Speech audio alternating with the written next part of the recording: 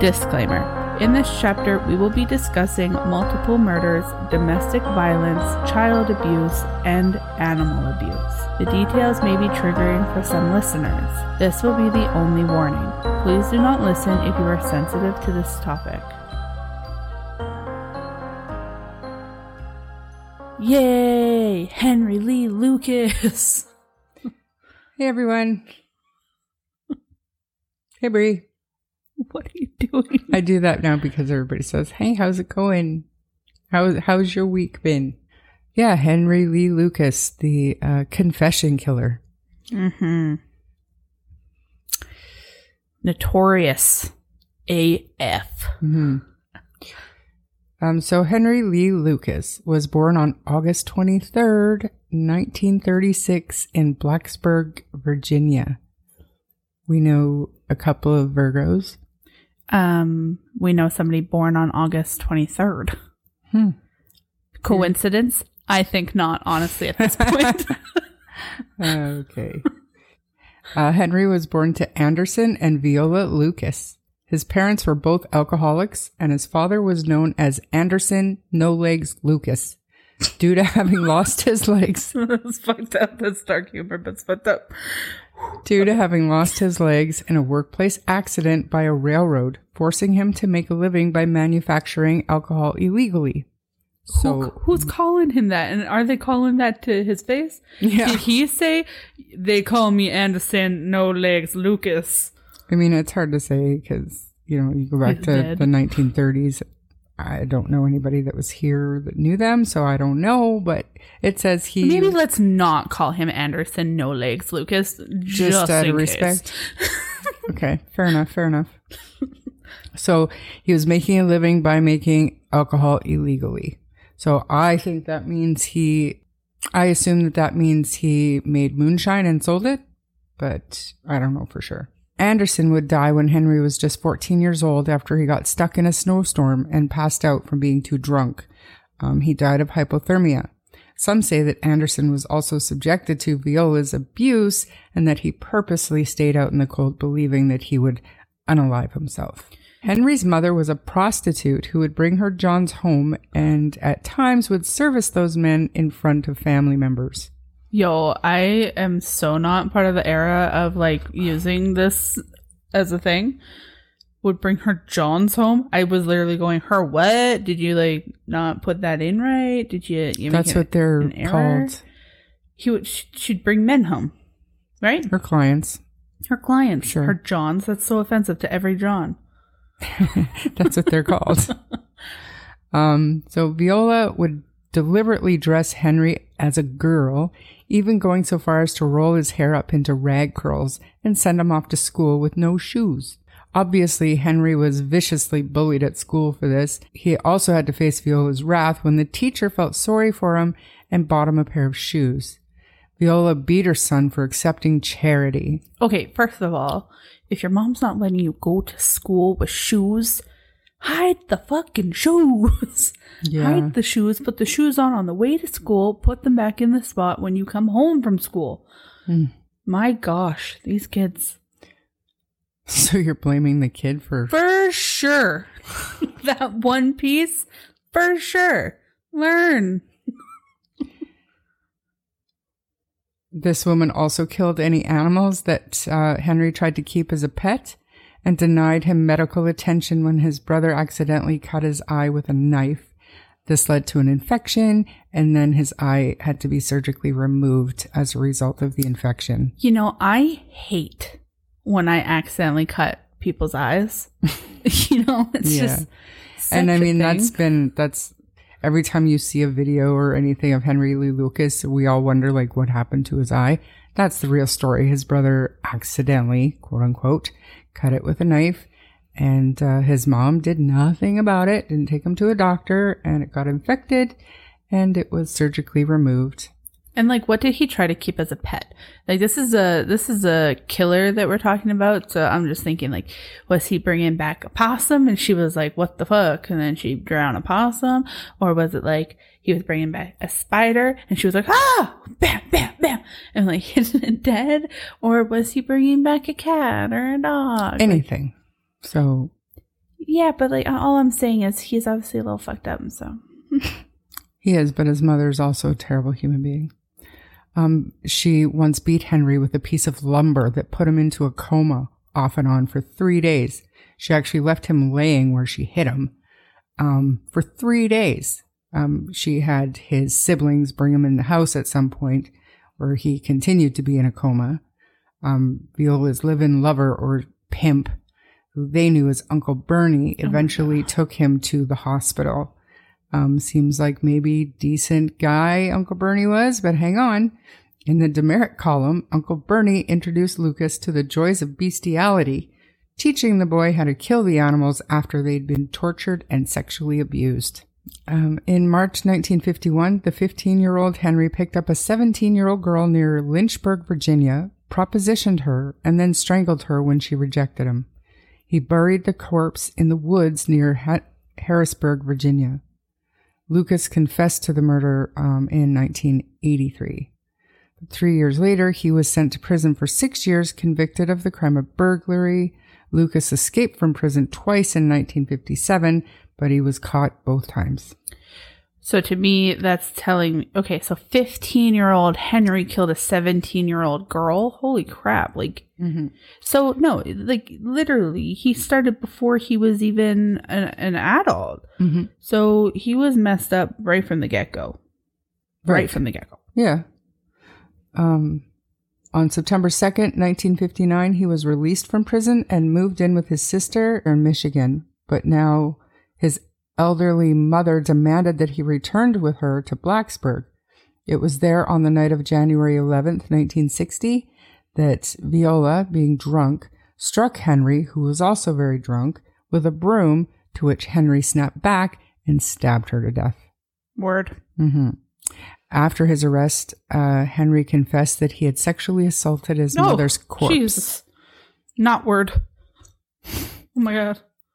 Though he soon recanted a pattern of behavior that was a hint of things to come. So, having sex with dead things? And confessing and recanting his confessions. Oh, okay. He was sentenced to 20 to 40 years in prison for killing his mom. He was soon transferred to the state hospital for the criminally insane, where he remained for 6 years. So they knew he was crazy, and then he was confessing. They're like, "Oh yeah, that's great. You want another burger?" So not yet. So he was sentenced to 20 to 40 years in prison, transferred to the mental institution, and ended up serving 6 years because he was paroled on June 3rd, 1970. He moved in with his relatives back in Michigan. However, he again started breaking the law in December 1971. He was charged with molesting 2 teenage girls. Charge later reduced to simple kidnapping. You know, it really makes me wonder, like, what makes the difference of the people who get abused and traumatized and decide to, you know, be better and better their lives compared to these people who actually just end up deciding to be a piece of shit in any possible way that they can be. Anger or not, like, anger can come out in multiple different ways. It's just such an interesting thing. Some people eat themselves to death and other people decide to cause harm and pain to people who never did a thing to them. It's crazy. So after his conviction in 1971, he was sent to the state penitentiary, but he was paroled in August of 1975 over his own objections. Henry did not want to be paroled. He got a job at a Pennsylvania mushroom farm. He ended up marrying his cousin's widow in December of that year. They moved to Maryland, but they broke up, and his wife eventually divorced him in the summer of 1977, claiming that he had molested her daughters by a previous marriage. Which obviously we would believe with his prior history. Yeah. So now he's a cast out. Henry became a drifter, roaming throughout the South, allegedly killing female hitchhikers as he traveled along the interstates that led from Texas to Florida. Fatefully, the now 40-year-old Henry met the 29-year-old Otis Toole in a Florida soup kitchen in late 1977. Otis was openly gay, and Henry, being bisexual, hit it off immediately, becoming lovers and traveling companions. Whether they actually were serial killers together is questioned by some, but it's most likely true. They were both evil and sadistic people, so. Yeah, I remember watching stuff on it, and like the boyfriend was also admittedly into some weird things. Ottis Toole? Yeah. Yeah, he was an arsonist mainly, but he had committed murders. He confessed to, and certain evidence led them to believe he murdered Adam Walsh. So this is John Walsh's son, who went missing in the 1980s from a Sears store. It was unsolved. They basically just found the boy's head. It's a brutal case, and little Adam was missing for years and years and years. And this is how John Walsh became such an advocate for missing and exploited children. He does the America's Most Wanted. That all started from his grief and pain about losing his son, who was abducted from Sears while his wife was looking at something. Oh, wow. Yeah. So that's another story we could cover another time, but this is the same dude. For sure. That's crazy. Wow. Mm-hmm. So in 1978, Toole and Lucas moved in with Ottis's mother and sister in Jacksonville, Florida. Henry fell in love with Ottis's 10-year-old female cousin, Becky Powell, whom he eventually adopted and lived with as husband and wife. But that's down the road a little bit. I'm sorry. Yeah. Toole is Ottis, whatever. Yeah. Lucas is Henry. Yeah. They moved in with Ottis's mother and sister. Yes. In Jacksonville. Yes. Henry fell in love with Ottis's 10-year-old female cousin. Correct. Whom he eventually adopted and lived with as husband and wife. That is correct. How old was she when they adopted her? 13? Oh my God. Nasty. Yeah. Ottis and Lucas went to work for a local roofing company, but they often missed work as they were frequently back on the road, where they would rob people, pick up hitchhikers, and some believe this is when they were committing their murders. In 1981, Ottis's mother and sister died within a few months of each other, and Becky and Frank, who is Becky's younger brother, were placed in juvenile homes. Returning to Jacksonville, Henry helped obtain their release, and this is when Becky and her little brother Frank were taken on the road with Henry and Ottis, where they were exposed to, obviously, the depravity of the two men. It was at this time that Becky became the common-law wife of Henry, who was over 30 years older than her.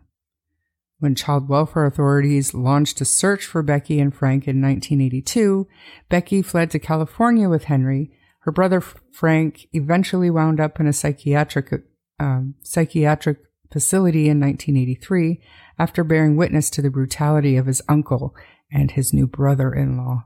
Wow. I hate the episodes that have children. It's just so draining to me. As soon as they get involved, I'm like, I hate people. Mm-hmm. So from California, Henry and Becky made it to Texas, winding up in the All People's House of Prayer, a religious commune outside of Stoneburg, Texas. But Becky was homesick. And in August 1982, Henry took Becky back on the road, hitchhiking, returning to Florida. On the night of August 23rd, on Henry's birthday in Denton County, Texas, the two had an argument and Becky slapped Henry across the face. As he had done 22 years earlier, Henry reacted with a knife. He stabbed his young common-law wife to death. He dismembered her corpse before returning to Stoneburg. I would fully believe that these two were killing on the road. If he just is so quick to grab a knife and stab and kill somebody, he didn't even keep her to like torture her or anything like that. You know what I mean? For his own gratification. He just went, "Nope, you're done to me," and killed her. And some people believe, and Ottis even says this in a jailhouse interview, that is the point. Like, he believed right from the get-go that Lucas that Henry killed Becky. And he couldn't forgive him for that. And that's kind of when they parted ways. Interesting. Okay. Yeah. So Henry's story about Becky's disappearance was that she had left with a passing trucker. 3 weeks later, Henry went missing the day after his landlady at the time disappeared. The woman that he had been renting a room from. Her name was Kate Rich. Henry's car was found abandoned in Needles, California, less than a week after she went missing on September 21st. Henry showed up again in Stonesburg on October 18th, the day after his missing landlady's home was destroyed by a mysterious fire. So the police arrested Henry on a fugitive warrant from Maryland, but he was soon released. Eventually, Henry was put in jail after returning to Stonesburg on June 11, 1983, after being arrested because he was an ex-convict who possessed a handgun. So Henry was remorseful for his murder of Becky and had returned to the field where he had scattered her body parts. On the night of June 15, Henry decided that he wanted to talk. He called for a guard and offered to confess his sins.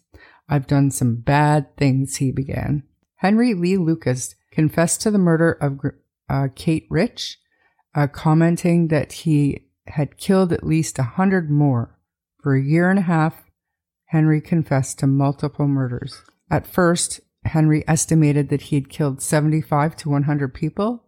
Then he boosted the body count to between 150 and 360, eventually reaching the 500 to 600 range when he factored in the killings by his friends. Henry often implicated his pal Ottis Toole in many of the murders, and he also claimed that he and Toole had committed many murders as a hit squad directed by a satanic cult called the Hand of Death.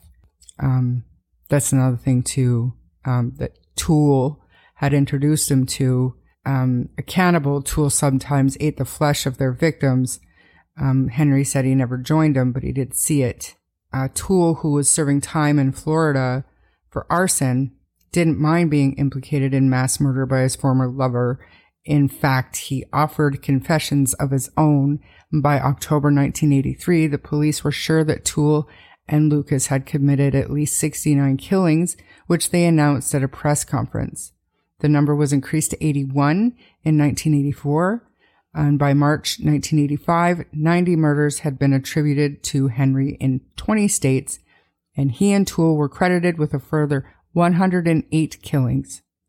Police would eventually claim over 200 murders that were solved due to Henry's confessions, as Henry was taken to various states and had his memory prodded about unsolved killings. Now, I want to go back a little bit because we're not doing the story on Ottis Toole, but I do know that Ottis Toole was raised in a spiritually alternative household. I feel like it's an insult to say that his grandmother was a pagan. She practiced witchcraft, but she also practiced voodoo and dark magic and things like this. And human sacrifice was the be all end all in his, like, he was raised to actually believe in this stuff. So crazy. So at his trial, Henry took responsibility for over 600 murders. He even claimed to have supplied the People's Temple guy, Jim Jones, with the cyanide that affected the Guyana massacre.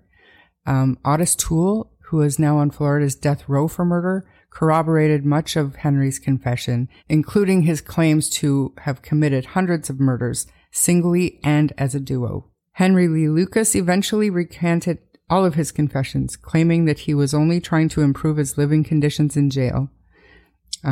So I do know that while in jail and while he was providing the police with all of this information, false information, he was basically given strawberry milkshakes whenever he wanted. Yeah. He didn't have to wear handcuffs when he was out of his cell. I've also heard that he had free, like he could come and go out of his cell whenever he wanted. He wasn't able to leave the facility, but he didn't have to sit in his cell. Oh yeah, you can watch some of the videos too. Yeah. And, you know, he didn't have to wear prison clothes. They were playing poker, I think, at one point. Yeah. Like, he was just chilling. That's right. And he was known to say, you know what? I have 3 hot meals. I have a bed. This is the life for me. And it really was the life for him because he also liked to talk. Mm-hmm. So him and these sheriffs or whatever, the Rangers, was it Rangers? Texas Rangers. Yeah, it was Rangers. They almost fed into it every time he told a story. So he, like, you could just tell by the videos that he felt like he was almost like popular, and he was like telling these stories, and he's like, oh yeah, that one.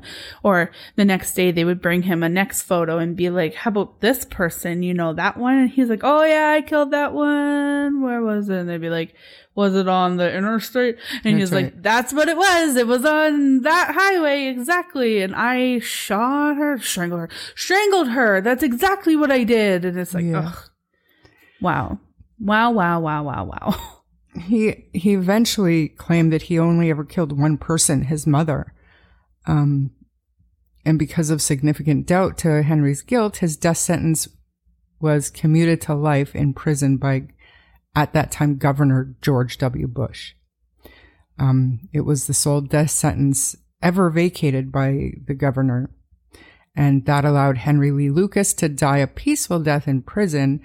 There are too many contradictions in Lucas's confessions that may have led to reopening of cases. I assume this is why his sentence was commuted to life, but I also assume this is why nothing was ever resolved. He had confessed and recanted and confessed and recanted, and they didn't bother to reopen anything, even though they knew he likely didn't do those crimes. Totally. And they certainly can't believe him when he says that he's only ever killed his mother either and let him out, because what happens if he just keeps on confessing? That's like, right. just and stop. He did. Like, at one point, there was like 3,000 confessions on the table. And like, it was absolutely ridiculous that they were, I don't even think they were believing it. They were just eating it up, because look at how many cases we're solving around this country. No, they literally thought that they were so successful and that, like, they were closing all these cases, and like they were going to be the state with no cold files, and every case that they've ever received was going to be a solved case, and they ran with it. And I think that they almost used it as an excuse to say that they also thought that they were helping families. They were giving so many families closure, and that was the good thing out of it.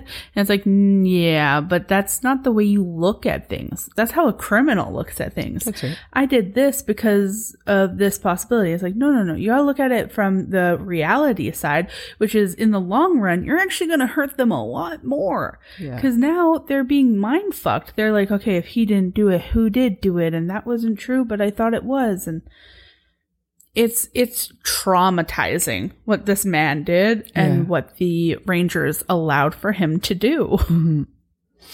So aside from Becky, his mom, the landlady, Henry was also convicted of murdering an unidentified female. At the time, she was believed to be age 13 to 17, after he was able to give details and led investigators to her remains. As recently as 2019, police had identified this woman, known as Orange Socks, as 21-year-old Deborah Jackson. Deborah, sadly, was never reported missing by anyone at all, ever. And they thought that she was 13 to 17? Like, her remains. The only thing that she had on was a pair of orange socks. But she was 21 years old? How are they that off? I mean, I don't know. I don't know what the science 13? was back there. 13 to 17. So additionally, confirmed victims of Henry Lee Lucas are Ava DeBrule, Stella McLean, Marilee Bruiser, Sandra Matot, Sandra Matot, Jeannie Smith, Sherry Jarvis, Carol Cole, and Carol DeLeon. Henry was convicted of the 11 murders. And I would fully believe that he definitely did more. But Probably, but who knows? And there were more names on the list, but anybody that had the side note that not confirmed on it, I took it out of the list because these are the 11 murders that he was convicted.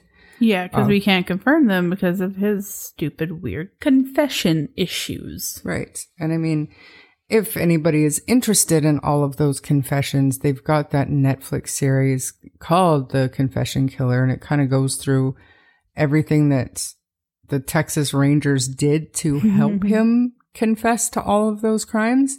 That's the documentary you need. If you want to know about this case and you want to watch stuff and see all of it, that's the documentary you should go to. And there's also a portion of this story of the Henry Lee Lucas saga, I guess, where there was a law enforcement agent that tried to speak up and say, hey, he didn't do all these crimes. You guys are not doing the right thing here. And he ended up being bullied. And yeah, at the time, he sued a media outlet for defaming his name for buying into what he was being bullied for. So he actually won that lawsuit. So that was really good. But he was fearful for his life. He thought the Texas Rangers were coming to come and kill him and his family. So it was a wild ride with Henry Lee Lucas.